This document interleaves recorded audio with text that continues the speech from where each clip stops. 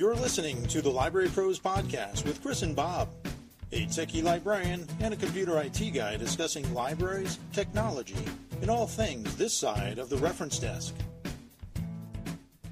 Thanks, Carl. Hi, and welcome to episode 33 of the Library Pros Podcast. I'm Chris. And I'm Bob. And we're coming to you today from the Sachem Public Library in Holbrook, New York. If this is your first time listening, thanks for coming. The Library Pros Podcast is produced bi-monthly, so don't forget to check us out and subscribe to our RSS feed, iTunes/Apple Podcasts, where you can write a review, Google Play, Android, and via our email subscription service on our webpage, thelibrarypros.com. We are also on Twitter at The Library Pros or on Facebook at facebook.com/TheLibraryPros. So this is a very cool Library Pros episode because today joining us via Google Hangout is Kate Byrne, product manager for, oh boy, here we go. Symplectic? How'd that sound? That's it. Symplectic, and she is in London in the UK. And we also have Clare McKenzie, associate director for learning. Is it for learning and engagement? Does that sound good? Well, she's at the University That's fine. Okay, she's at the University of Wollongong Library from Wollongong, New South Wales, Australia.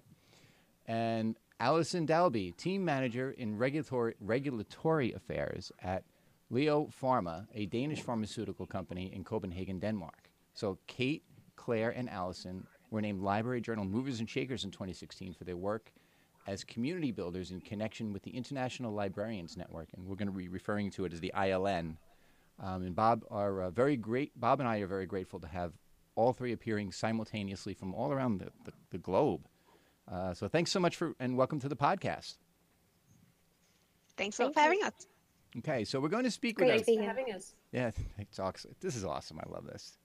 We are going to speak with our group about the inspiration for the ILN, along with how important collaboration is in libraries beyond geographic borders. But first, let's talk to our guests and learn a little bit about their background. So starting with Clare, tell us, actually, Bob, why don't you start? Oh, no, go ahead. You almost called me the Great Bob, so I'm really still the laughing Great at Bob. that, but that's fine. Go ahead, Bob, you start. So starting with Clare, tell us where you're from, where you received your master's, and about where you have worked. And then we'll hear from Alyson and Kate. Thanks, Bob. So I'm Clare McKenzie. I am currently the Associate Director for Learning and Engagement at the University of Wollongong Library in Australia. Wollongong is a city about an hour's drive south of Sydney, which a lot of your listeners probably know where Sydney is. I've actually got 2 library degrees. In Australia, we have an undergraduate library degree as well as a master's. So both of my library degrees came from Charles Sturt University here in Australia. And before I've been at University of Wollongong for about 2 years now. And before that, I was at the University of New South Wales, also in an academic library, which is where I met Alyson and Kate. Okay, Alyson, how about you? Hi.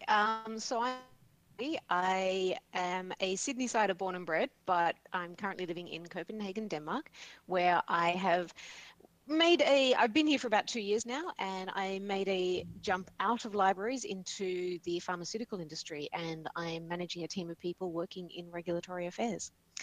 But I have been a true blue librarian. I did my library qualifications by distance education through Curtin University in Perth. And then I also have a Masters of Business Administration, also based distance ed, through the University of New England, which is a regional university in Australia. I started working in special libraries. I've worked in a bunch of really weird and interesting special libraries. And my last library job was at the University of New South Wales in Sydney, where I was working with Clare and Kate. Okay.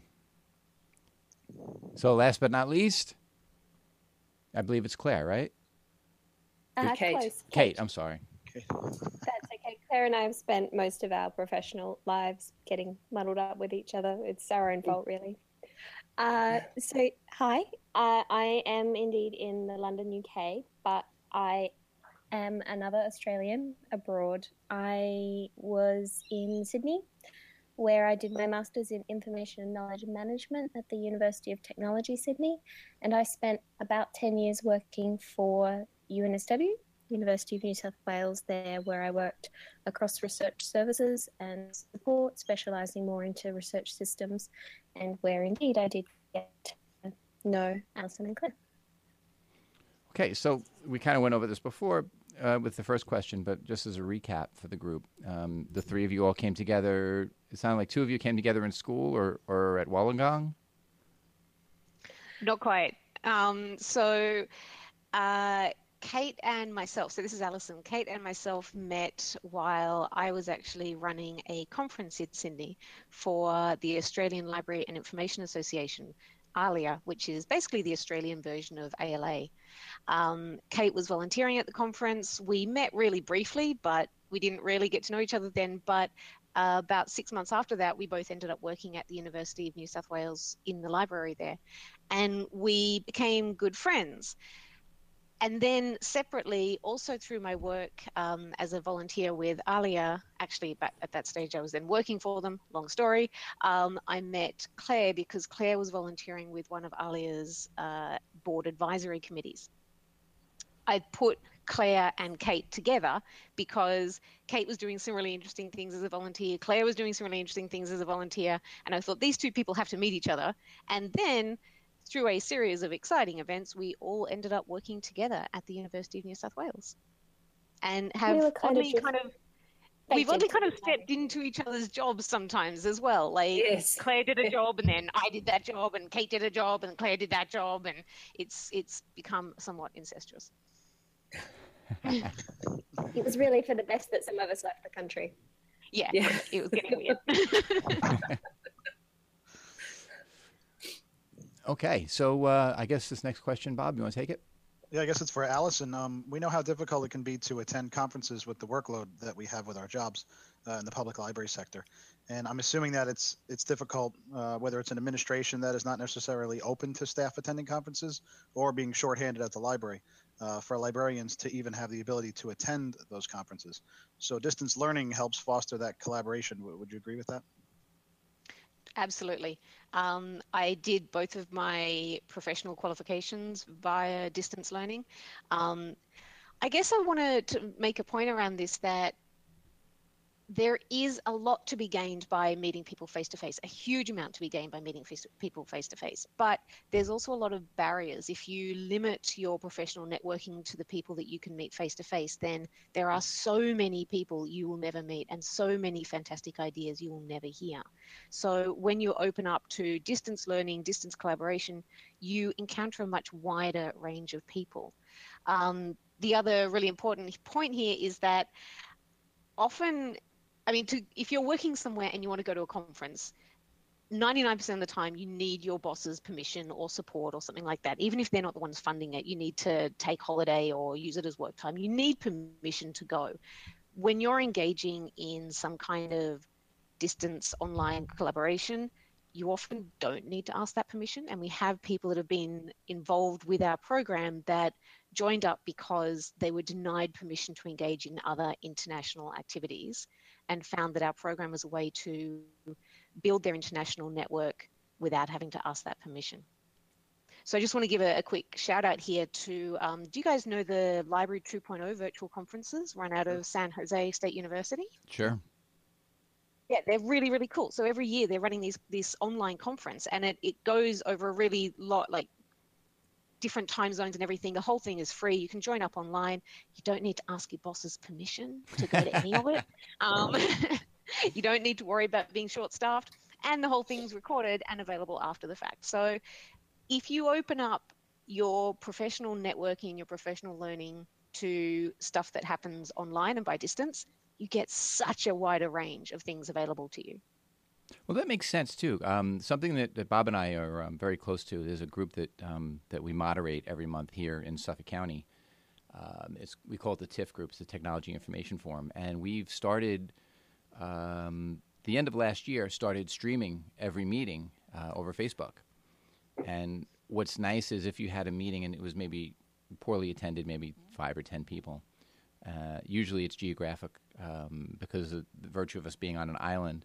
The further east you go, the more rural it gets. So the less people seem to attend because the bulk of the people are in the middle of the island. So we started streaming, And now what's nice to see is what I call the legacy effect, where maybe I had 5 people at the meeting, 6 people at the meeting, but 2 months later, over 200 or 300 people saw that same meeting. So it really does make sense to have that kind of that thing available online. Can I jump in for a sec, Chris? Sorry, Alyson. It's Claire. Can I jump in for a sec Sure. and just also talk about the value of Twitter in this space? Just about everybody I know in libraries I've met through Twitter. And as an informal online learning or distance learning network, I can't of the things that I've got out of being connected in that way. Well, I agree 100%. And Twitter is really a great place to actually find guests for a podcast. So, because you're always finding, people who are following other people who are following other people. And, Twitter can be a very nasty, evil place, too. But I haven't seen that because when you deal with professionals and other colleagues, it doesn't tend to be that way. So Twitter is actually a great asset. So we all know that, how important it is to share ideas and collaborate within the profession. And, can you tell us about what you look, how you look from your experiences that took your, I can't even talk today. I'm having one of those days. But can you tell us what you took away from your experience at the International Federation of Library Associations and Institutions Congress in Helsinki, Finland? Yeah, so 5 years ago now, 5 years, I got to go to my first international conference, which was in Helsinki. It's IFLA, and if any of you haven't yet been, which I'm sure maybe many of your listeners, imagine 5,000 to 6,000 or 7,000 librarians from all around the world converging on one city for a week of committee meetings and special issue groups, as well as your more traditional conference presentations. I had put together a presentation on the work that I'd been doing with the Australian Library and Information Association around new professionals, and that had been accepted by the new professional special interest group. But what was incredible was bringing together for me all of these new amazing professionals from around the world I got to meet, and people I had back in Australia cheering me on Twitter in real time, and feeling like I wish that the people I knew on one side of the world could know the people that I knew on the other side of the world. And that kind of basic premise of, wouldn't it be great if we could get that benefit of going to an international conference without having to spend money from our own pockets to go to an international conference? Because for most people, unless you are very senior in your career, you're not getting funded to go to international conferences. And that was really the idea that I came back to Australia with, that together with Claire and Alyson turned into the International Librarians Network. That really is cool. Bob, could you imagine going to Finland? Yeah, if you pay for it, pal, I'll go right now. Can I just add to this? Actually, Kate, Claire, and I, the three of us, had the opportunity to go to another IFLA conference. It must be 3 years ago now in Singapore. And that's 4 years, gosh. And that's one of the really cool things about IFLA conferences, is that they are, of course, run in all these different parts of the world. And so just by getting to go to an IFLA conference, you get to then visit these really cool places. And it was a massively eye-opening experience. I loved it. Absolutely loved it. Just as an aside, were there a lot of Americans there? Americans are always pretty well represented at IFLA. So more or less every other year is either the US or Europe, and then the opposite year is somewhere else in the rest of the world. So what you tend to see is wherever the host country is, there's an increase in representation from people from that region. But regardless, there's kind of a core group that tend to make it year after year. And they're the people that are really passionate about the organisation, who really volunteer with it, who form all of the special interest groups and committees. And there is a committee for almost any topic you can think of at IFLA. Oh, that really is cool stuff. Sounds like we should go, Chris. Sounds like we have to put in a PO, huh? Yeah. Yeah. Yeah, I want to go to Finland. I think you just missed IFLA in Poland this year, but next year. I think Where is it's it Next next year's Malaysia. Yeah, that's right, Malaysia. So go on, guys, Malaysia. How does that sound? We can do Malaysia. I don't see why we couldn't do Malaysia. Sure. What is that, like a 28-hour flight? Fish tosh. You're talking to Australians here. Everything is a Wrong way 28-hour around. flight. No Yeah. sympathy. Yeah, that's No sure. sympathy. That's pretty funny. And So I get. go ahead. Go Bob. ahead, Chris. Sorry. No, that's okay. Go ahead. I guess our next question is for Alyson.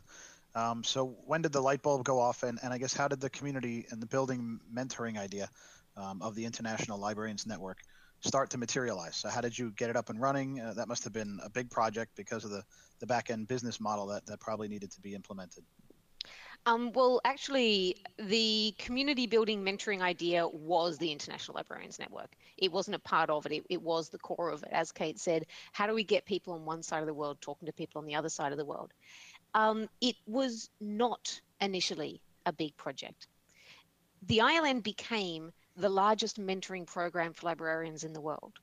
But at no point did we ever say to each other, hey, let's build the largest mentoring program for librarians in the world. We thought this was going to be tiny. We had no idea if this was going to work. So it wasn't a big project. It was a small project. It was the three of us and a notepad sitting in a cafe, actually quite close to Wollongong.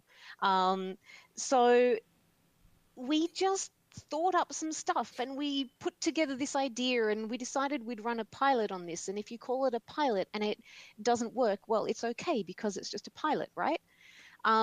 So it wasn't meant to be big. It just became a lot more popular than we expected it to, actually. It was a lot more successful than we expected it to be. And we got more and more and more people. In the first round, this pilot round, we honestly thought that we would struggle to convince 20 people to sign up to this crazy idea that we had. And to our surprise, we got 92 people from a whole bunch of different countries. And we were looking at each other kind of going, oh my God, what have we done? The next round of the program, we got almost 400 people. And at that point, we really were starting to freak out. As it got bigger, it obviously became a bigger project. And we reached a tipping point where at the beginning, there were no costs involved. We never charged people to participate, but there were also no costs to us for running this. Every piece of software we were using was free, but it got to the point where it was too big. Free software was not enough and we had to start paying for things. Now, we initially paid for things out of our own pocket, but even then it got a bit too much. And then we realized we had to start reaching out to people to support us financially. And that was through sponsorships and partnership arrangements. That funding understanding was the tipping point, because you can't just go to an organization and say, hey, sponsor us. You need to have, say, a business bank account to receive the money they're going to give you, because they're not just going to give money to anyone. So then we had to have a business bank account. And in order to do that, we had to incorporate. So we had to create a constitution and a board of directors and things like that. That's kind of how we had to then build a business model around this. And now the three of us, along with two other very smart and generous people, form the board of directors of the ILN. We had a number of people who were really supportive throughout this as well. We had people that we referred to as critical friends. These were people that we trusted, that we could go to for advice. They would question us, push us, challenge us. And we had a lot of support, particularly in the early days, and as sponsors and partners from ALA, the International Relations Roundtable. They were our first partners to come on and provide some funding support. Also, the Australian Library and Information Association, who provided some funding, but masses of free publicity for us and a lot of good advice. And Queensland University of Technology, which is one of the major library schools here in Australia. They've also been incredibly supportive, both with money and free publicity. So we created this by starting small. It got big. We had a lot of support from other people, and it suddenly turned into a big deal.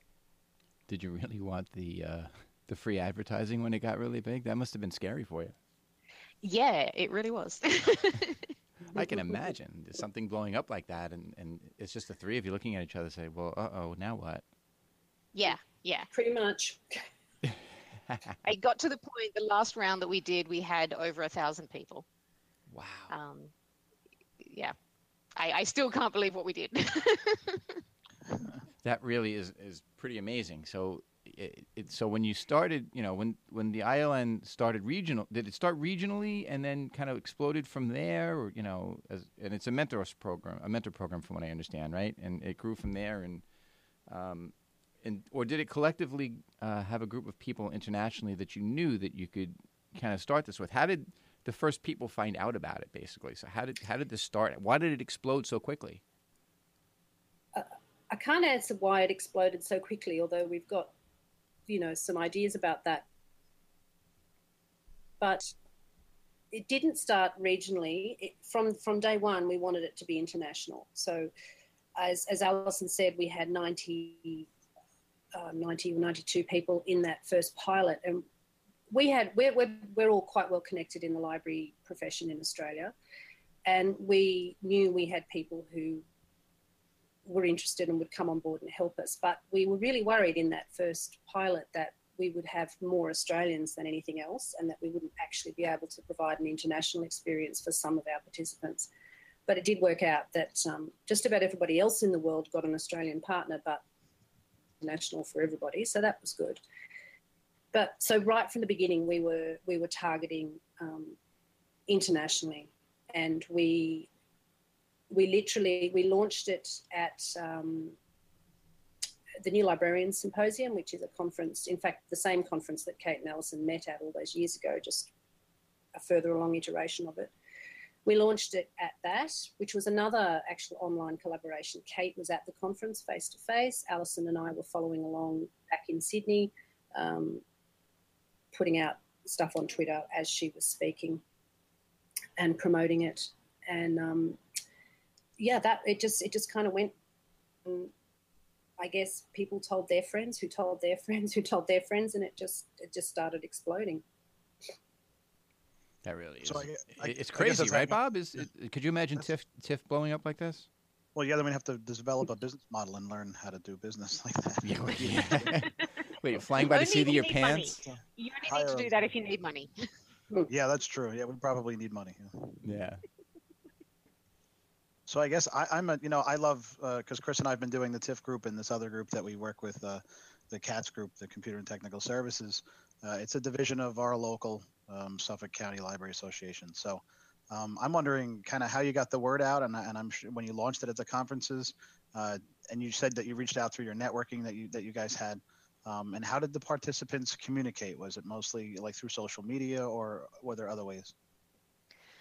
I think, if you don't mind, I might split this up because there's two separate questions in that for us. The first was, how did we get the word out? And we literally just, at the beginning, we tapped into the people we knew on Twitter and said, hey, we're doing this. Can you tell your friends about it, and tell your friends and tell your friends in your network? We had some early support from some people that had quite large networks. So there's a Danish librarian named Jan Holmquist who has a really strong professional network on Twitter in particular, and he helped us promote the program to his European network. Fiona Bradley is a friend of ours who at the time was working for IFLA. That was very helpful. And Loida Garcia-Fibo, who is now, I think, incoming president of ALA, or I'm not sure exactly where that's at, but we knew her before then. But she was also really supportive, and she helped promote the program to her contacts. And we also set up a network of ILN ambassadors. So basically, it comes down to the idea of, so you've got a country like Poland, right? In Australia, I know how librarians contact each other. I know what the mailing lists are. I know the Twitter groups and networks. I know how librarians talk to each other. I don't know how librarians talk to each other in Poland, right? Because they're speaking Polish and they've got their own things, and I don't know about these things. But if we can get one person in Poland who knows that stuff, and we can talk to them, they can then promote the program in their country. And so we did that in a lot of different countries around the world. I think we ended up doing this for 40 or 50 in total, Claire? How many were there? Yeah, we had about 35 country ambassadors at any given time, didn't we? Yeah. Yeah. Then sometimes they'd cycle through and we'd have one for a while and then we'd lose them. But these were volunteers just like us. So they were volunteering to promote the program in their country. And that's how we got it out into other countries. I will say, though, that to our surprise, apart from launching the program at the New Librarian Symposium, we attended a lot of conferences and we talked about the ILN at conferences. But to be honest, they were not a particularly effective way to promote the program. Conferences did other things. They helped us develop our understanding of how to market the program. They helped us build our partnerships. But we very rarely saw a huge boost in numbers after conferences. And maybe that's because people who are going to these international conferences, they've already got international networks. They're not the ones that needed the ILN. It's their network that needed the ILN, the ones that weren't at conferences. You asked another question, how did our participants communicate with each other? So we paired people up and we asked them to communicate in whatever method suited them best. We introduced them by email, but a lot of our participants told us that they also use social media. They use Twitter and Facebook and WhatsApp and Skype and Google Hangouts and all kinds of things. People were talking to each other, doing all kinds of stuff. And we'd get these stories from people about how they're messaging their partner who's on the other side of the world on WhatsApp on their commute to work in the morning, and their partner's going home from work in the evening. And it was really cool. It was really heartwarming. That really does sound cool. I love it. God, that's so cool. Okay, so tell us, bring us inside. What were the nuts and bolts of how ILN worked? Did someone have to fill out an application or send an email? How did the process work? How did you know who was going to be the mentor and the mentee? And tell us how that whole process worked, because that had to be kind of daunting, being, if one person was in Malaysia and another person was in Mexico or something like that.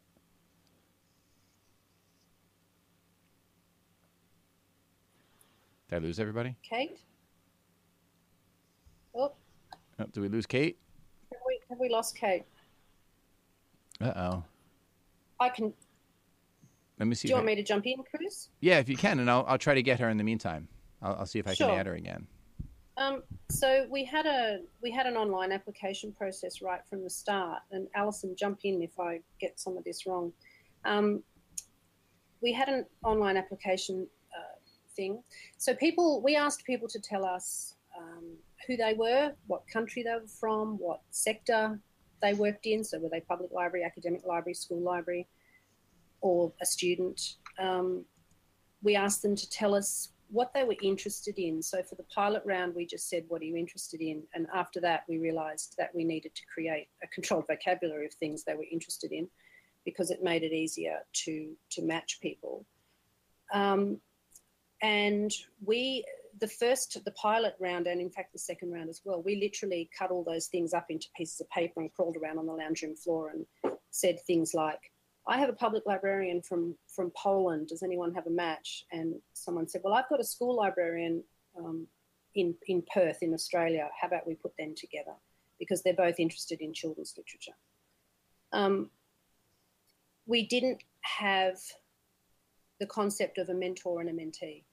So right from the very beginning, the ILM was designed to be a peer mentoring program. So the core belief for us was that everybody has something to learn and something to give. Also one of the questions we asked was what stage you were at in your career. And we also asked people to indicate to us what they would like their program partner to be. So did they want someone from the same sector or from a different sector? What were the things that they were looking for in a partner?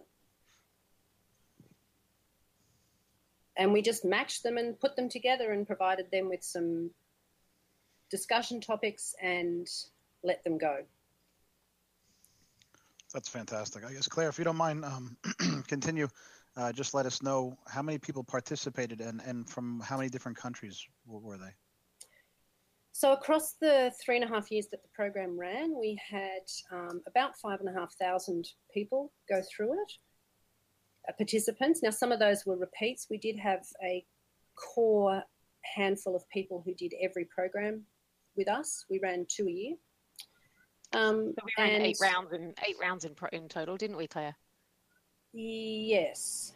Yeah. Yes. We ran 8 rounds. Yeah, so we had 5,500 participants, and a very small handful of them did all 8 rounds, but a number of people did more than one. So that's not 5,500 unique individuals from 130 countries. And I'm just looking at the list of countries that participated, and in alphabetical order, it's literally everything from Afghanistan to Zimbabwe. That's incredible. That's crazy. It was stuff. incredible. We had around 800 or 900 from the US over that time. This really is an amazing project. I can see how you may have been overwhelmed by the whole process. It was huge. After the second round, where we crawled around on the lounge room floor matching 400 people, we realised we needed to call in reinforcements. And Alyson, I'll get you to quickly talk about the reinforcements. My husband happens to enjoy programming in his spare time. And when I explained the problem that we were having to him, we ended up realizing that what we were doing was not that dissimilar to internet dating, really. We were trying to match people up. And we figured, when it comes to internet dating programs, there's no people behind the scenes matching people up, right? It's all algorithms. So we need to make a way, there must be a way to do this. And after we had some good kind of conversations with my husband, and we started talking about, well, what is actually the decision hierarchy? How do we turn this into a decision that a computer could understand? And we ended up having to go back and make some changes to our application form to reflect this. But basically, my husband wrote a matching script using PowerShell, Microsoft PowerShell, which to this day, I love this thing. What it does is we feed all of these, all the data from our application form into this thing, and it spits out, it matches every applicant with every other applicant, and it spits out a score, like a kind of percentage score between them. And from that, it finds the combination of two people that fits best. So, for instance, Chris, you might be exactly what I'm looking for in a partner, but I may not be what you're looking for in a partner. So then that's a bad combined score. But if we are what each other are looking for perfectly, then that's a great combined score. So you see my point? It's kind of like internet dating. So that helped us. It then meant that we were scalable. Like we could suddenly go from 400 to 1,000. It didn't really matter how many people we put in there because we could do that matching in a few hours. That's a good way to relate to it. That's pretty cool. Yeah. It still seems like a daunting task. That's a lot of work. Wow. And you all had day jobs in the meantime, right? Yeah. And we're lucky that my husband was available to do that, and he did it for the price of a good batch of cookies that Kate made. Cookies, very good. He gets paid in cookies. We'll always get work for cookies, right, Bob? We get paid in cookies too. Absolutely. Yeah, sure.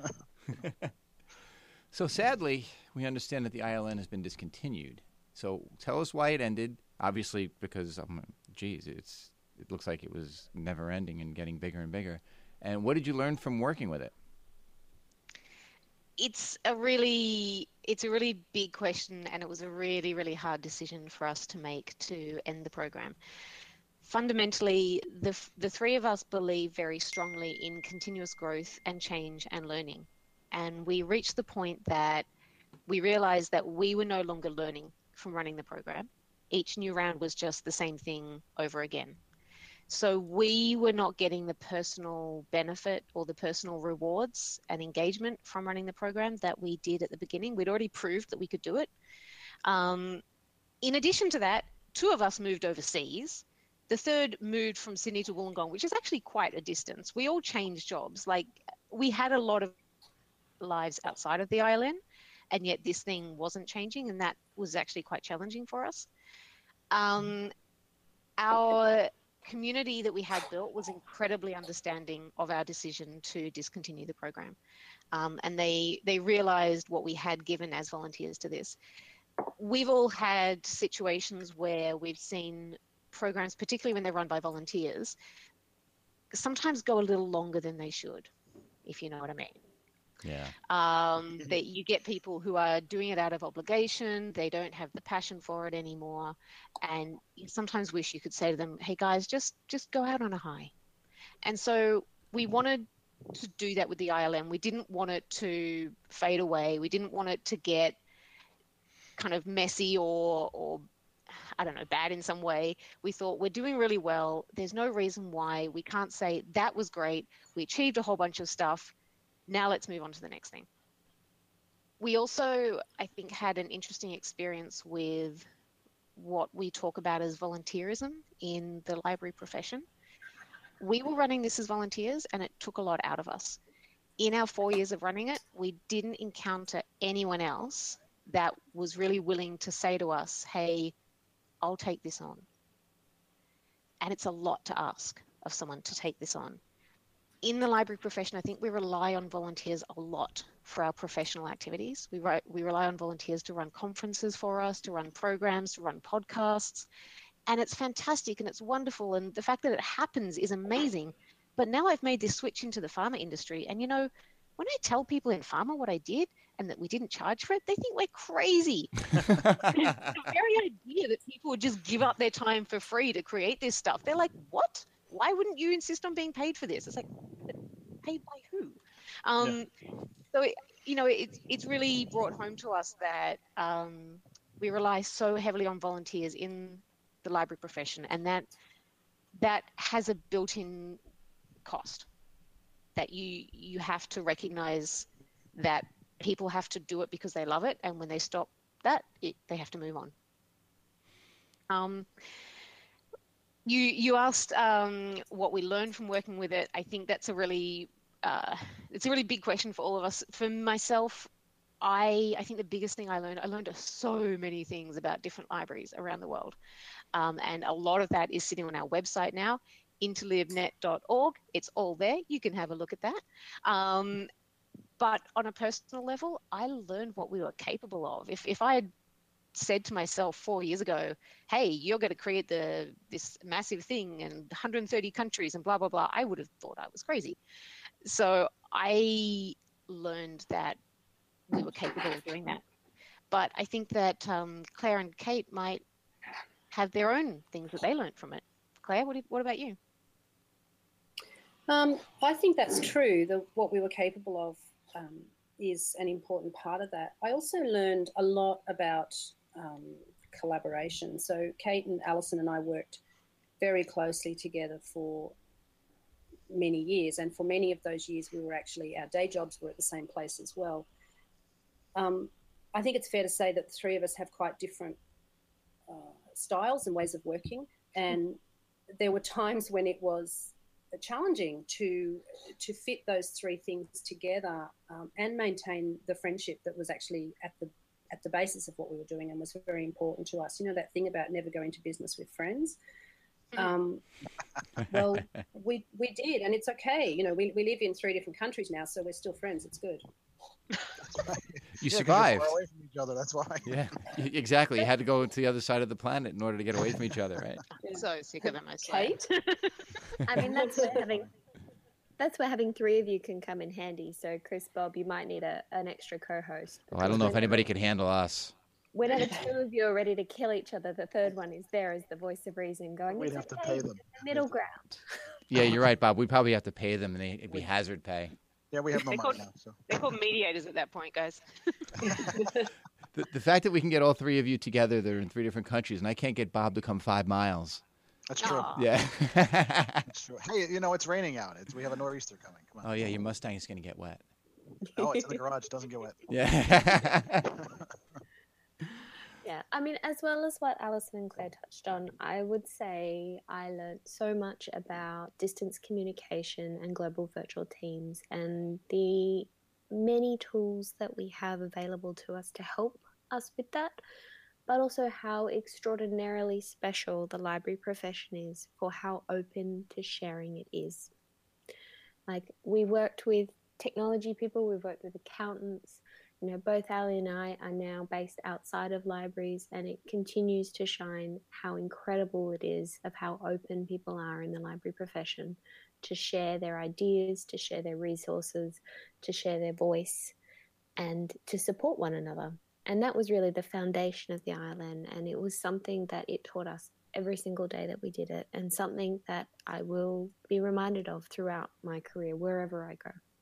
Those technology people can be awful tough, I got to tell you. Yeah, they're really hard. You know, they're back there in the server room. You know. Oh, you know what? Don't start ranking on us. Well, you know, it is kind of funny too. I mean, tell me about. I mean, we're going to go off road for just a second. I have this one thing I wanted to bring up. Isn't it true that no matter, and you can tell me that I'm completely off the mark, but have you noticed with the ILN that library professionals, no matter what country they were in, no matter where they came from, no matter what their background, they were always willing to help, like you said before, anyone who came in who needed help? I mean, did you see that was like the common strain with regard to ILN and what people were, you know, what librarians usually do? I would definitely say that is the norm. It's an incredibly generous profession, particularly in terms of emotional capital. People are always willing to put a shoulder out there to help hold someone else up.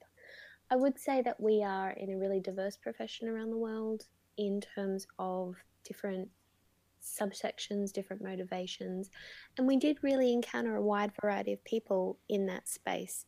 And we found the people that really thrived with the ILN. We had some golden participants who were in every single round, were people who were most open to trying something different, to meeting someone new, who were willing to come in without really heavily preconceived expectations. We did have some people who would apply and send us really specific applications that I want somebody who is a primary school librarian who specializes in music and, you know, deals with this one particular issue.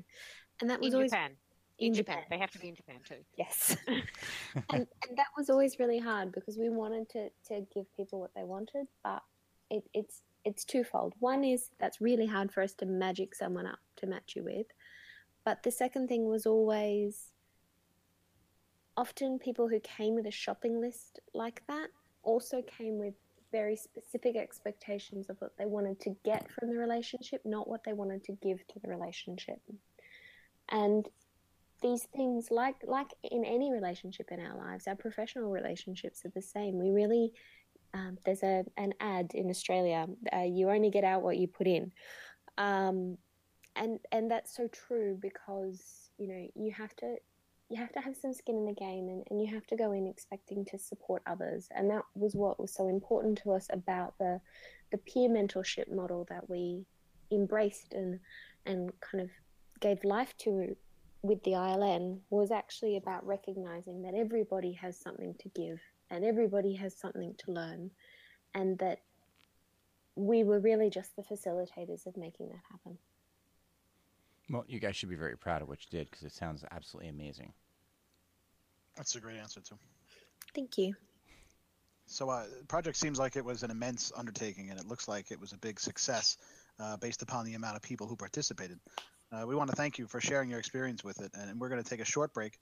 And when we return, we're going to speak with Claire, Kate, and Alyson about the ILN's reach and how it helped people who participated in it, and the concept of collaboration across borders. We'll be right back.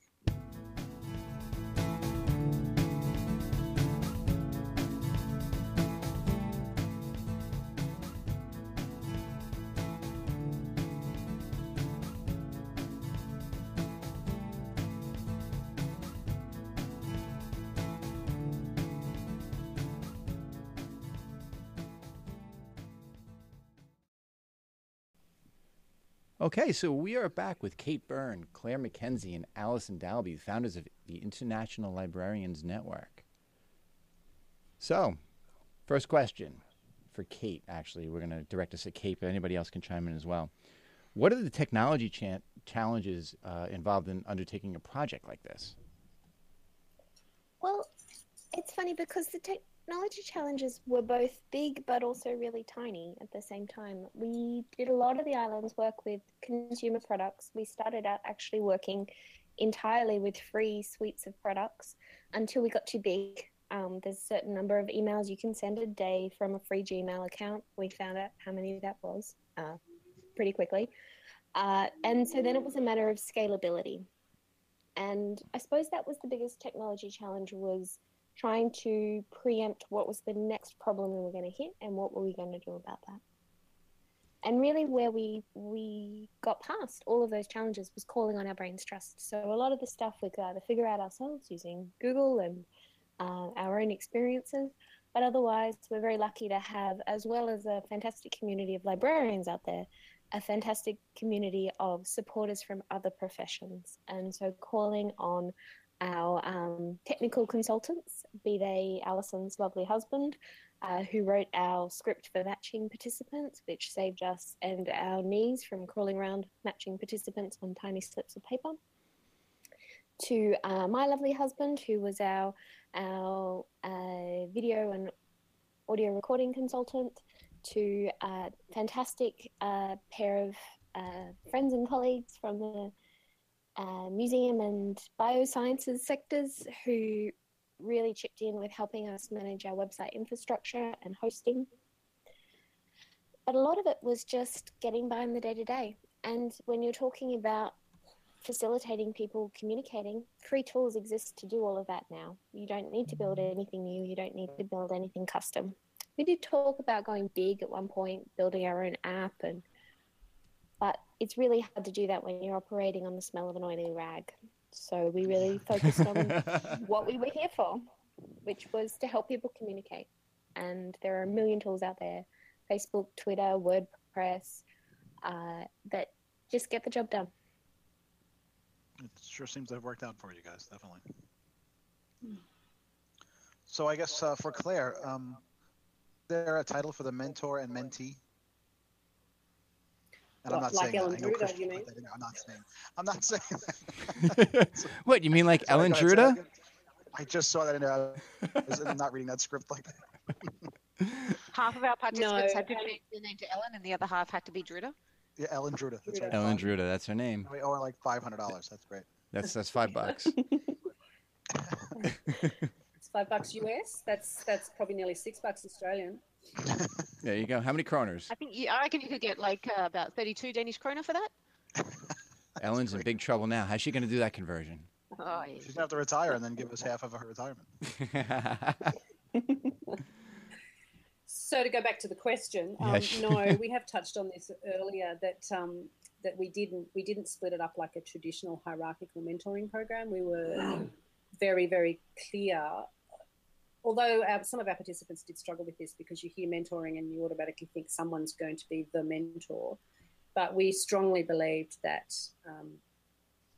that everybody could be the mentor and everybody could be the mentee. That the most seasoned professional has things to learn from a new grad, and vice versa. That a new graduate can learn from anybody, not just from their peers, as well as people with more experience. So we stayed away from that a lot. Okay. We even wrote a report about it. Okay, we actually have to. I'm going to pause the recording real quick. I have a technical issue I have to deal with. So just give me 1 minute, okay? Mm-hmm. Sure. Okay, we're back.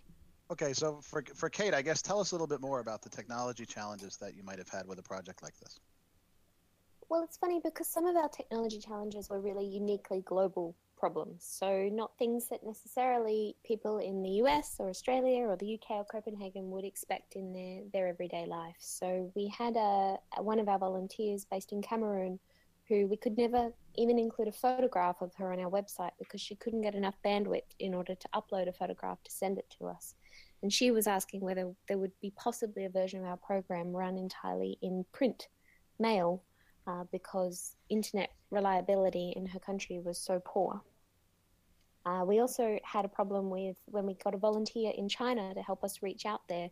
At that point, our website was a WordPress.com site, which is actually a banned site within China, so they couldn't see our website. So they were trying to reach out and support our program, but nobody could see our program. But actually, also beyond that, there were limits to what we could do with technology. So one of the things that was, I think, possibly the biggest source of frustration to all three of us was when somebody signed up to the program and then didn't participate, but also didn't let us know that they could no longer participate. And so we would match them and connect them with their partner, and then they'd never talk to their partner. And there's really nothing we could do in that scenario. We could send follow-up emails and try and get them involved, but they haven't come up with the technology yet that you can kind of reach across the internet and poke someone and go, "Oi, you, what are you doing?" Because we never wanted to let anyone down, and that was always the limit of our power. I guess I'm going to jump in next, right? Yes, you are. Yeah, okay. So we're doing number 4, right? Yep. Okay. So collaboration is something that Bob and I believe in greatly, regardless of how we sound on this podcast. We've reached out locally from here in Suffolk County to our neighbors in Nassau County, which is the county between us and New York City.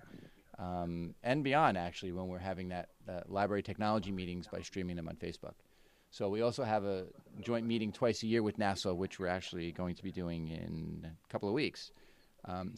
So tell us how you envision collaboration, especially now that you're in London and the profession, whether it's local, regionally, nationally, or internationally.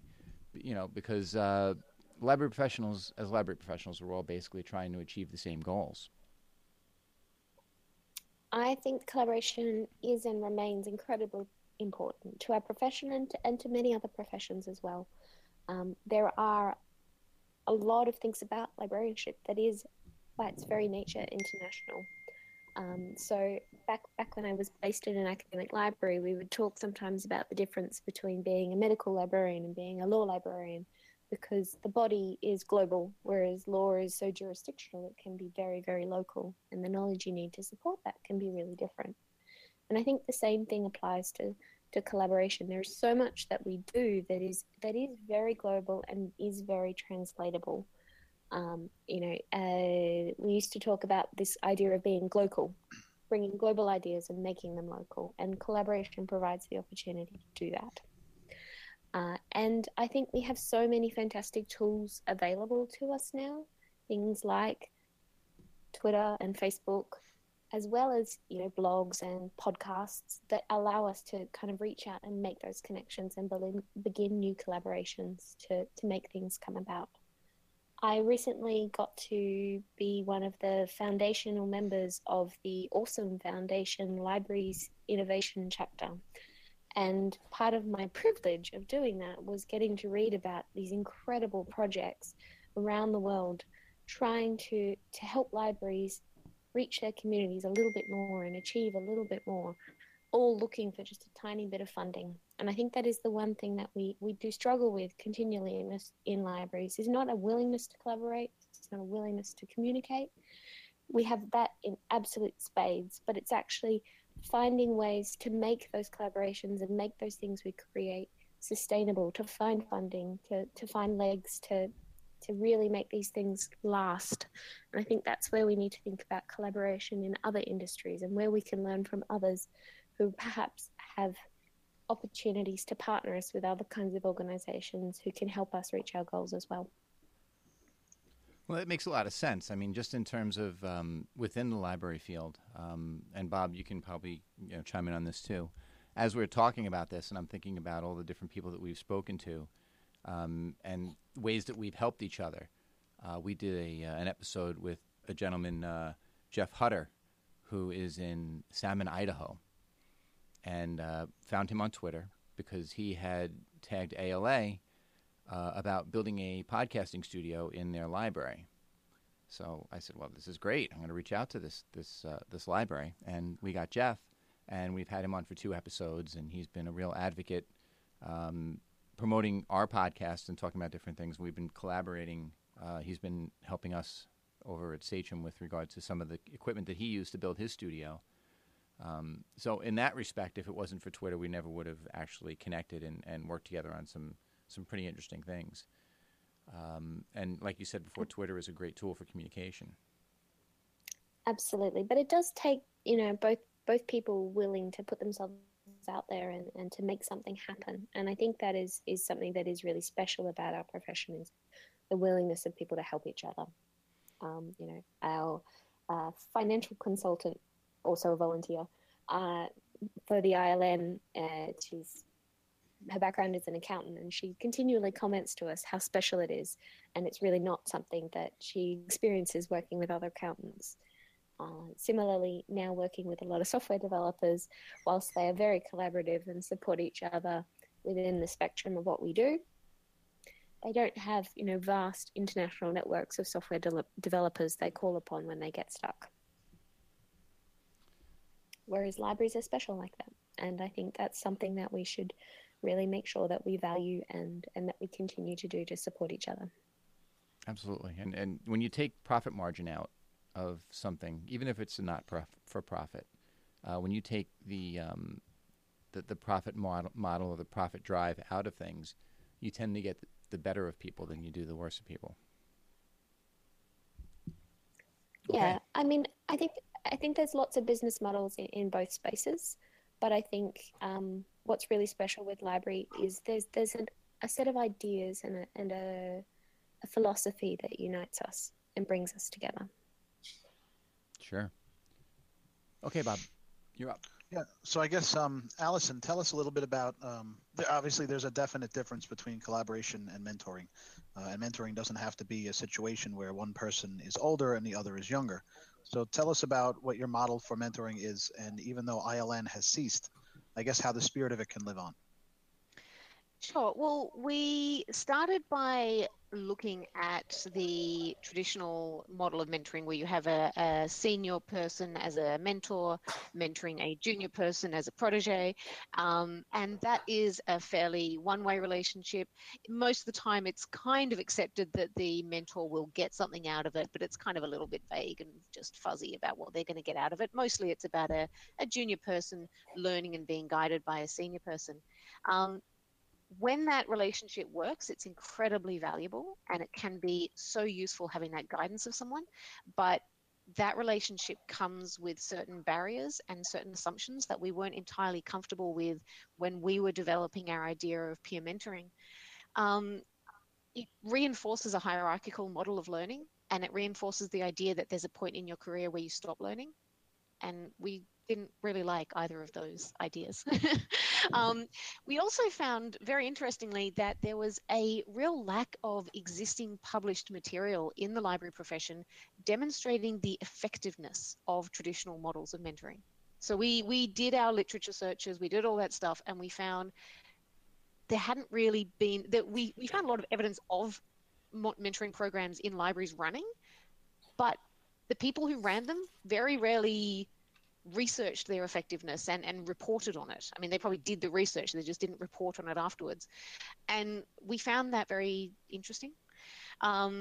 So we did some research into peer mentoring, group mentoring, online mentoring, all these different, like if you just do a quick search, you can find all these different models of mentoring.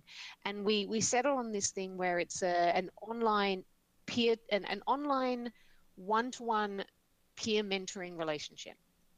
Now, what that means is that it wasn't actually purely peer mentoring, because in a pure peer mentoring, you're matching people that are at the same level. They are professional peers. And we weren't even doing that. Like, you could actually, in our program, have a junior person matched with a senior person. It's just that that didn't come with the assumption that the learning was one-directional. So we did that, and then we put our lack of money where our mouth was, and we researched. We did some evaluation from the very beginning of the ILM. We built in evaluation models, and that's partly because I've spent 7 years working for survey companies. And so we set up ways to assess the effectiveness of the program, and we published this in a research report called Rethinking Mentoring. That report is available on our website. That's interlibnet.org, and it's also available through Figshare. If you just search for ILN Rethinking Mentoring, you'll find it. Where we actually looked at, we assessed the effectiveness of our program. We assessed what the outcomes were, the strengths and weaknesses, and I would love it if the next time there is an organization trying to do a mentoring program, they ask themselves, does it have to be this way? Does it have to be hierarchical? Does it have to be face-to-face? If it's what barriers does that put up? What limitations does that put on people? if we're trying to do international mentoring, a lot of international mentoring programs in libraries are, how do I put this? They're first world to developing world. And they have built in them this idea that one is teaching and the other is learning. And that's another thing that we wanted to challenge. We felt that that can also be a two-way learning experience. So we have an incredible story from one of our participants who runs a small network of libraries in rural Australia. And she was matched with someone who had recently been appointed as the Director of Public Libraries for Afghanistan. And this was a really surprising match for both of them. And the Afghani guy didn't actually have a background in libraries. He was trying to set up this system in this war-torn country. And he ended up using her as his almost like library consultant. She was teaching him all this stuff about libraries. But meanwhile, he was sharing with her all of this development that he was doing around how do you build a new national library, and she was sharing that with her staff at her work. So you've got these people in this small public library in rural Australia seeing these plans for how you build a new national library in a country like Afghanistan. And that's such a two-way learning experience.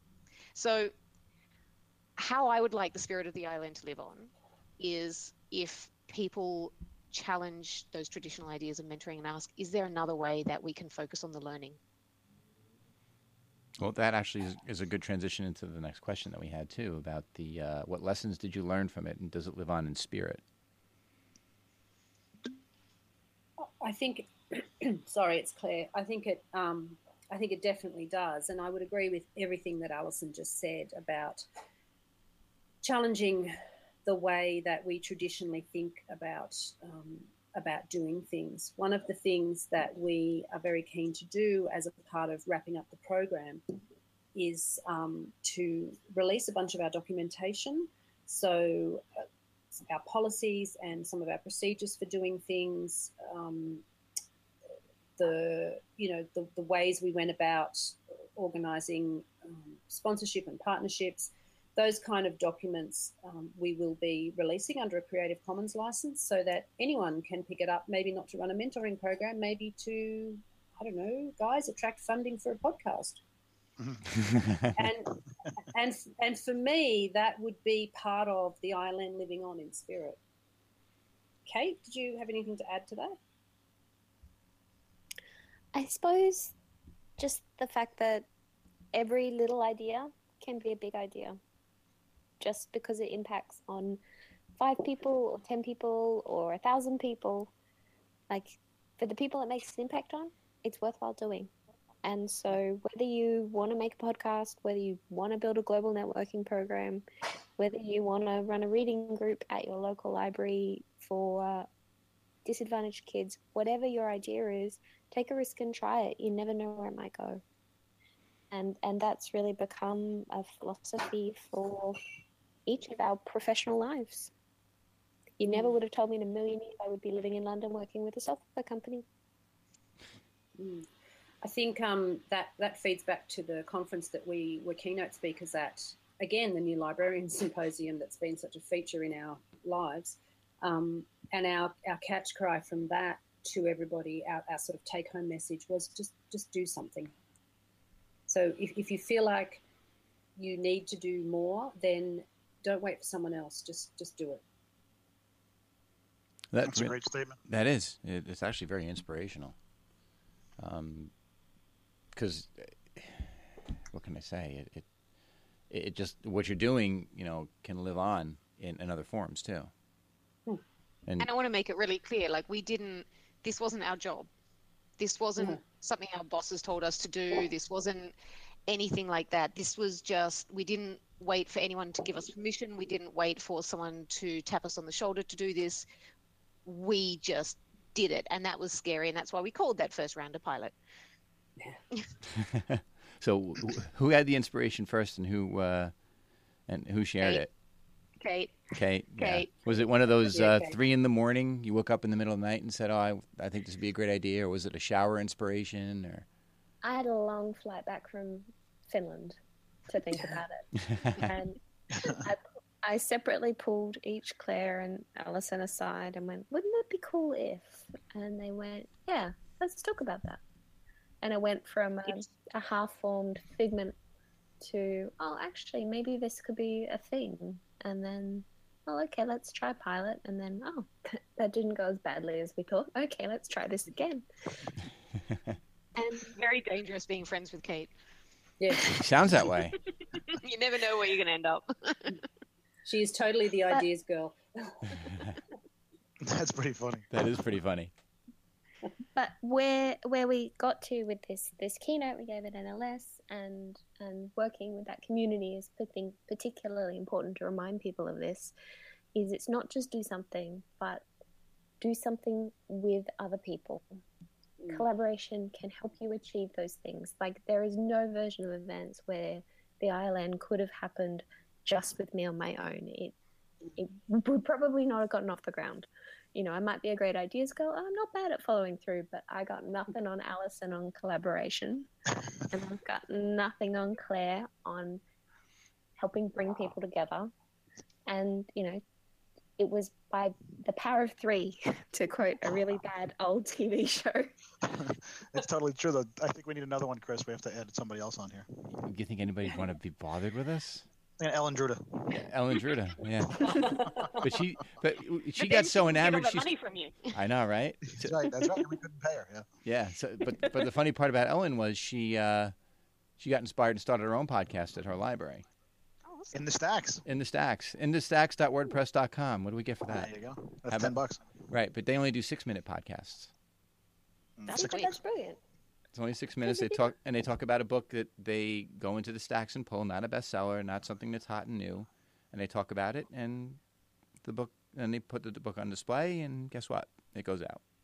Yeah, I think it's great. Because how many Readers Advisory librarians out there, how many people out there that are thinking, you know, oh God, I've got to come up with something else to show people this week. I'm completely out of ideas. I know. I'll listen to that 6-minute podcast. Yeah. It makes a lot of sense, right? Yeah, it's brilliant. Do we get any credit for that, Chris? I'm not going to. You could take credit for it if you want. I don't want credit. No, I just want Ellen to be our friend. Ellen's our friend. She's our friend for life. Yeah. If you keep telling people Ellen's your friend, then eventually they'll stop believing you. Yeah, we don't even know who Ellen is. Ellen's exactly. It's just real cool. Your imagination. We're Ellen's friends. She sent us. So I guess one last question for the group for this segment is, how did you get nominated as a mover and shaker? And when we have people on that have been nominated and selected, everyone has a different and interesting story about the process. So kind of give us a tale on that. Actually, I hope this is an interesting story. And as I understand it, we're not necessarily meant to know who nominates us or how that happens. It's meant to be a surprise when they tell us, but we did actually know. We had someone sign up to the program. We mentioned before that very occasionally people would sign up to the program and they just wouldn't participate. And honestly, a surprisingly low number, like we thought this would be a lot of people, and it was a tiny percentage of people did this. But we did have one person who signed up to the program who was really open, really enthusiastic, and she never heard from her partner. And she was so disappointed. And then we tried matching her with someone else, and the same thing happened. And it's so unlucky that it would happen to someone twice in a row. And so she reached out to us and she talked to us about what was going on. And we just kind of got to know her through, you know, talking to her about this. She was based in the US. She's the person who nominated us.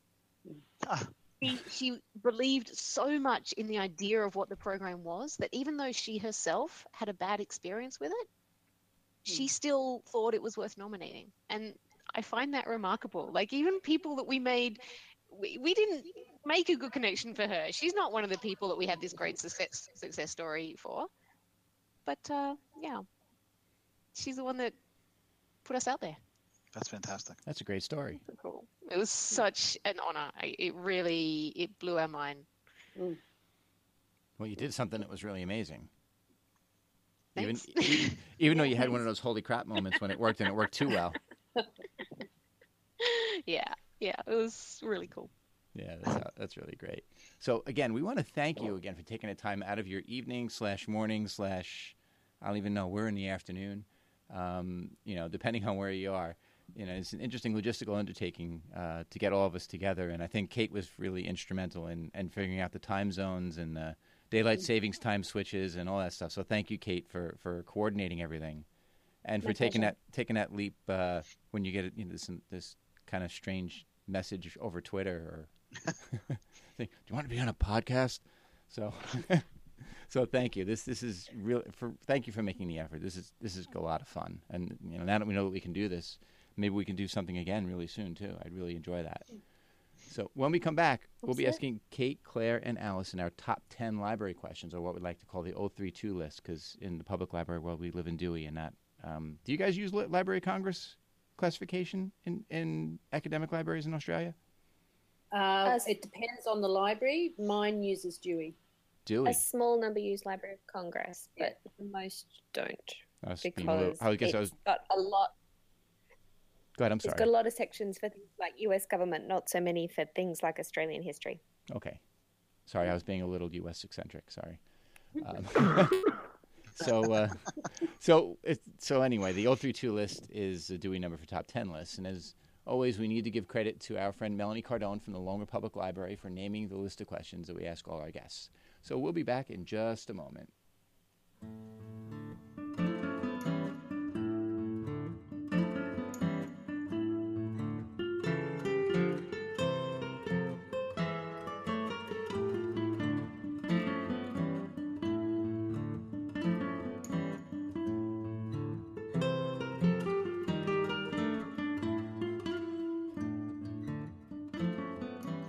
And we're back talking to Kate Byrne, Clare McKenzie, and Alyson Dalby. Did I get that last name right, Dalby? Yeah, you're good. All right. Who will be our next participant in the 032 list? The questions were inspired by the website Literary Hub, an informative library-related news site that has stories and interviews related to Libraryland. You can see their work by visiting lithub.com. Check them out. They do a great job educating and informing the library world on great topics from all over the world. Thank you, Literary Hub. What did you want to be when you were a child? I guess that's for Kate first. I was one of those kids who never really had a strong idea of what I wanted to be when I grew up. I still don't really. I've just never wanted to be bored, so I've kind of just kept outrunning boredom, really. Not the most exciting when I want to grow up story. But, no, it's a great answer, though. Okay, so what was your first memory of a library as a child, and who brought you to the library for the first time? So I'm one of those next generation librarians. My dad is actually a librarian. He's retired now. And I have been in libraries, I think, for far longer than I can remember, really. I loved my primary school librarian, Mrs. Otley. I still remember her fondly. But I think one of the clearest early library memories I have, I was about 7, and I was actually helping with my first ever university library relocation project. Which was when the then Northern Territory University Library was being moved to its brand new building. It had only been set up a few years before, and they'd built this shiny new building for it to go in. And so the whole collection was being relocated this one weekend, and it was a whole of library community affair, and all of the library staff, all of their spouses, all of their children were all pitching in to help get the library into its new facility. So I remember my first library job being babysitting at a big library relocation project. And was that in Darwin, Kate? That was in Darwin. So Darwin, for those playing at home in the US, is Australia's smallest capital city, which is in the bumpy bit right at the very top of Australia in the tropics. And it, when I grew up there, had about 60,000 people in it, but did have a very busy international airport because its planes made any kind of Asia and then on. Oh, Kate, you broke up on us there for a minute. Okay, I guess we'll go on to the next question.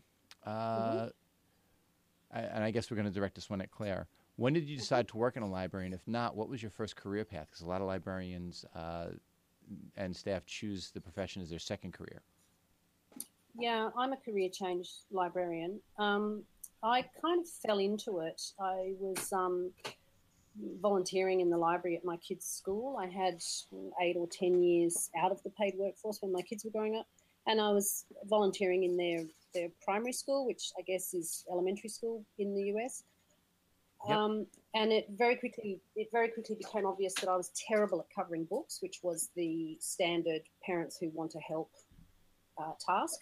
So they actually got me on the computer doing some accessioning instead. And from there, I thought, oh, this is pretty cool. I could probably study this. And like I said, it's available in Australia as an undergraduate degree.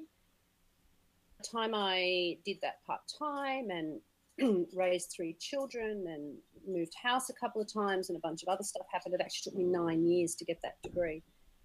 And when I got that, I thought I better start working in a library now.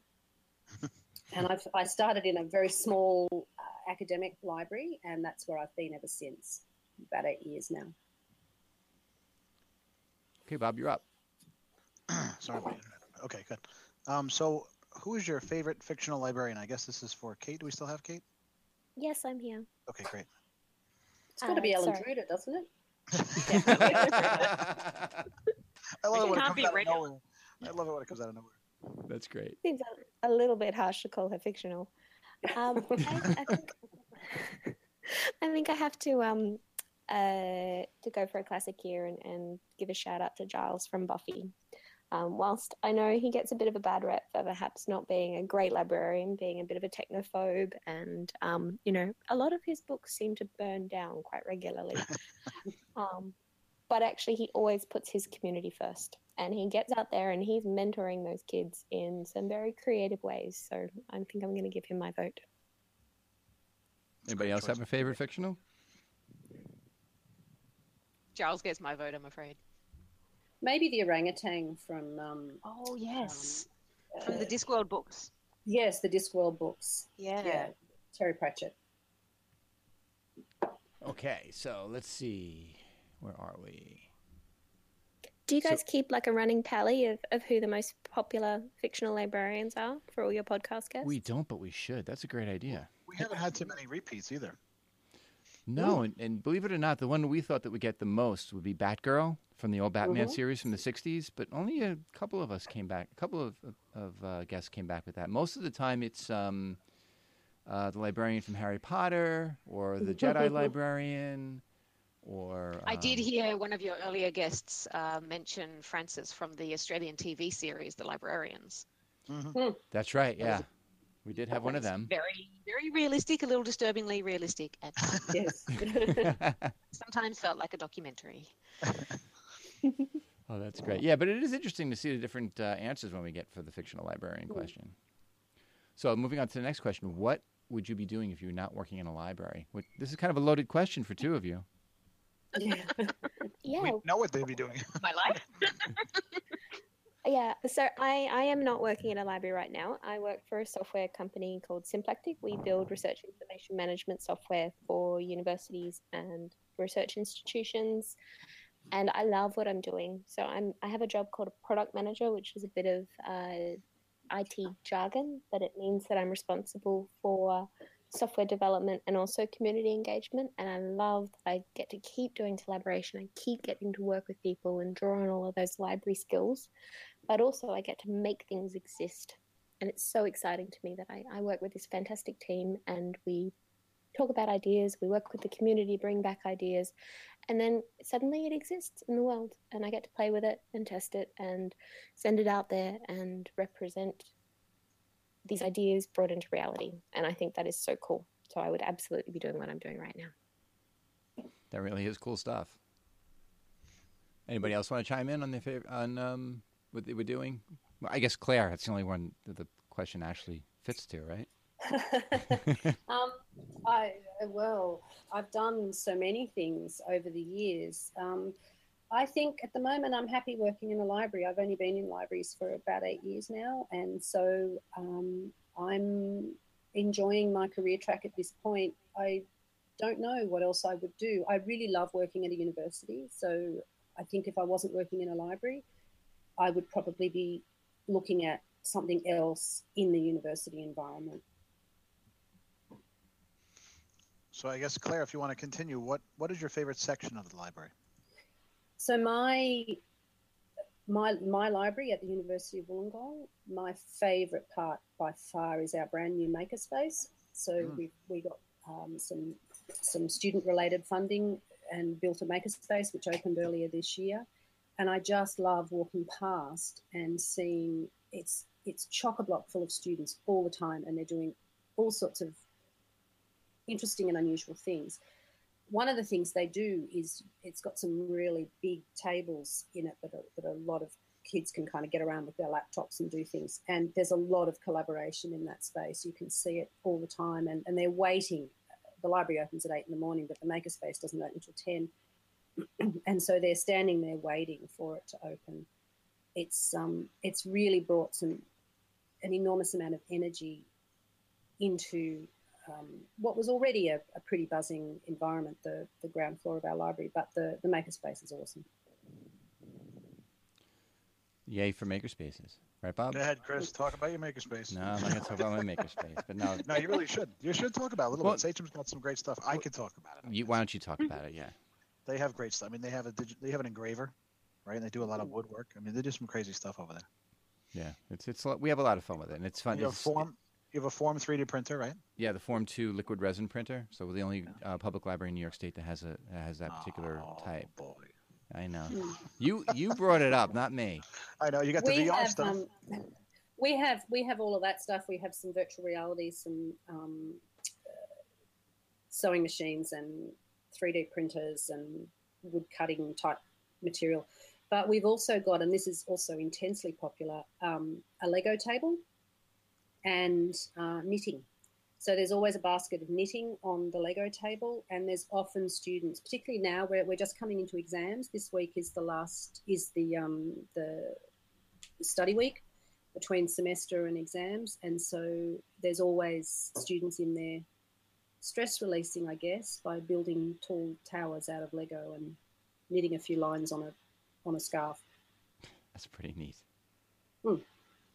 So, okay, the next question. If you had infinite space and budget, what would you add to the library?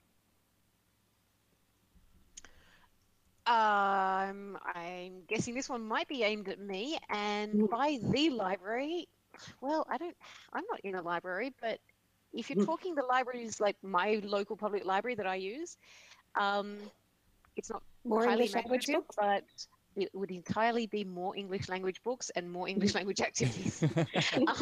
Moving to Denmark has given me a tiny, tiny glimpse of the migrant experience. And I'm so hesitant to say that because I'm moving from one first world country to another first world country. Everyone in Denmark speaks English. Like, it's not hard, but I don't speak Danish. I'm learning Danish very slowly. But it's that feeling that I used to be able to go to talks at my public library, and now I can't because I don't understand them. I can get some books in English, and there is a selection of books in English, but it's very limited. So on a purely selfish level, infinite space and budget would be more English language programming and material. I wonder if you can get ebooks in English from that library. Yeah, you can. Yeah, that'd probably be the alternative for you. It's like any library, their collection is limited. Yeah. Yeah, and of course it's very limited when you're talking about the language that is not actually the native language of the country. Sure, exactly. Yeah. Okay, next question, Bob. So what do you love about your library? And I guess we can go around the group with this. I might start, since I'm the only one of us that actually works in the library.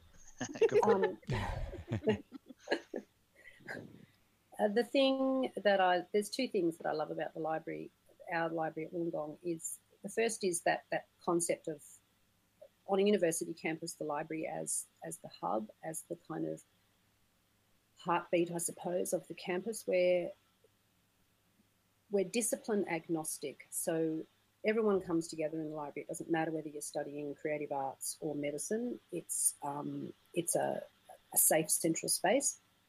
So I like that. And the other thing that I love about it is the students. Man, students do weird stuff, but it's always entertaining. Like, there's always something happening, and there's always people in there. How about the two expats? Well, I'm going to take a bit of a liberty here and define my library as the amazing libraries I get to work with in my day job. So we work with about 95 of leading research institutions around the world. And I, in my specialization in open access, get to partner with lots of fantastic libraries out there. And hands down for me, it is the people. The profession that we share is this amazing vanguard of people with ideas and a willingness to share them and get involved. And I continue to be inspired by them every single day. You can't beat that. Holy cow. Okay. So let's see. What is and you could call on your experience in the past. What is the weirdest, not necessarily worst thing that has ever happened in your library? Everybody has a great story for this. I'm going to mention something that happened while Kate, Claire, and I were all working at the University of New South Wales Library. And I don't know if these two remember this, but one day we got an email saying that the library is going into lockdown because there is a swarm of bees out the front of the library, so no one can leave. You remember that, Claire? You remember that? I was on sick leave that day. I wasn't at work. Well, good thing. Otherwise, the bees might have gotten you. And this was a couple of weeks after there had been a really big storm, and this was a really tall building on the top of a hill in Sydney. And while this storm was happening, a part of the corrugated iron roof started kind of coming off, and so once again the library had to be in lockdown just in case somebody walked out of the library and was suddenly kind of decapitated by a flying piece of corrugated iron. It never got that bad, and I'm, giving a shout out to the wonderful health and safety record at the library there. But I just think getting an email saying you can't leave the building because the bees, that had to be up there on top of one of the weirdest things that had happened to me in the library. So the day that the sheet of metal got pulled up off the roof, it's an old 1960s brutalist building, very glamorous, lots of concrete. And there's kind of like a low level at the front that was built first and then a big tower behind it. And where all of the executives in the boardroom are overlooks the roof of the lower section at the front. And actually the head of facilities for the entire university happened to be sitting in that meeting room when this storm hit and when that piece of metal curled up off the roof. And by all accounts, he just stood up and went, I think I need to go do something about that. That's great. So I guess who would you say is your favorite regular patron? My first job working in a library was working for the History of Medicine Library, which was part of the Royal Australasian College of Physicians. It was a very small special library, very specialised collection, medical history collection. And we had a small patron group predominantly comprised of retired physicians. And these, mostly men, were so charming. Utterly charming.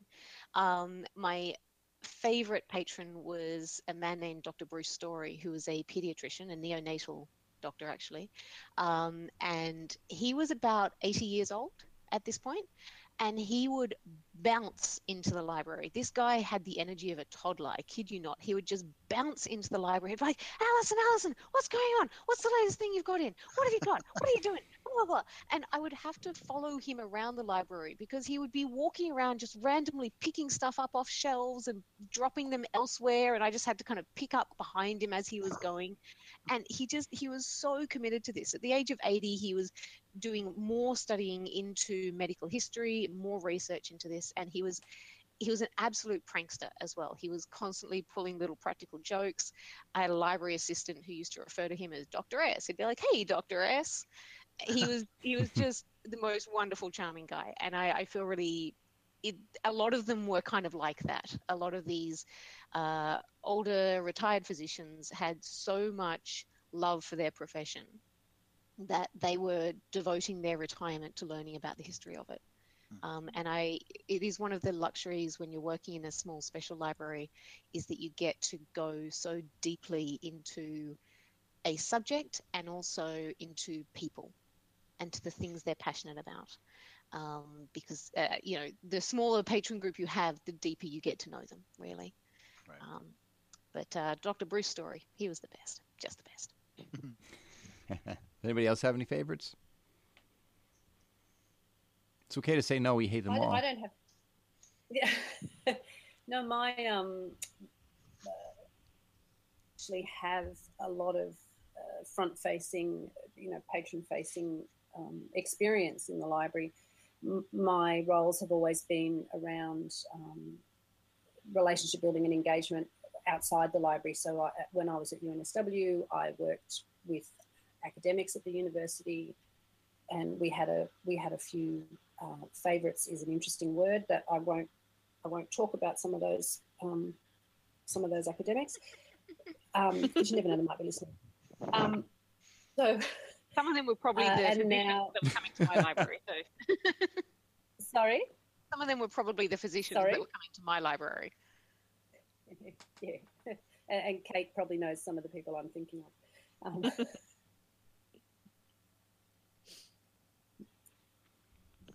Okay, so let's see. Last question. Aren't you so glad this is almost over?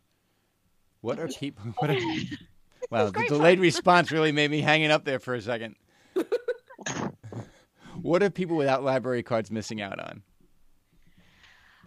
Look, Chris, I'm going to say nothing, because what is this library card you're talking about? I've never worked in a library that has a library card. When I use the public libraries here in Denmark, I am not using a library card. I'm using my social security card. The whole thing is on the same network. So what is this library card you're talking about? Why do we need a card to access our library? Now, that's an answer I didn't expect. Chris, what do you got for that? The first thing she said was about the social security number. I'm thinking, well, oh boy, identity theft. Yeah, this is Denmark. We're very trusting over here. Yeah, you're not kidding. Wow. Social security card for your library card. Wow. That would be hacked in about, 10 minutes, Bob? I know a ton of Americans that would not be okay with that. Is it the whole thing or just the last four? Well, we don't know how many numbers they have. Like it's the whole social security card? That's your library card? Yeah. Wow. It's also my medical card, my health card. It's what I use to log into everything. And likewise, though, in Europe, you've got really strong data protection laws that put a lot of controls into place about who can legally use this. Of course, there's always people that can use things illegally. That's a different matter. But in terms of the legal use, I know that some countries are a little bit more nervous about even the legal use of their personal data. And also, Alyson, in Denmark, haven't all public libraries and the kind of frontline government services offices been merged? I don't know. I know several of them have. I don't know if it's happened to all of them. I don't, like, from my local municipal public library, I don't think that's happened yet. Mm-hmm. But I know it has happened in some areas, like down south and outside of the city. That's certainly happening.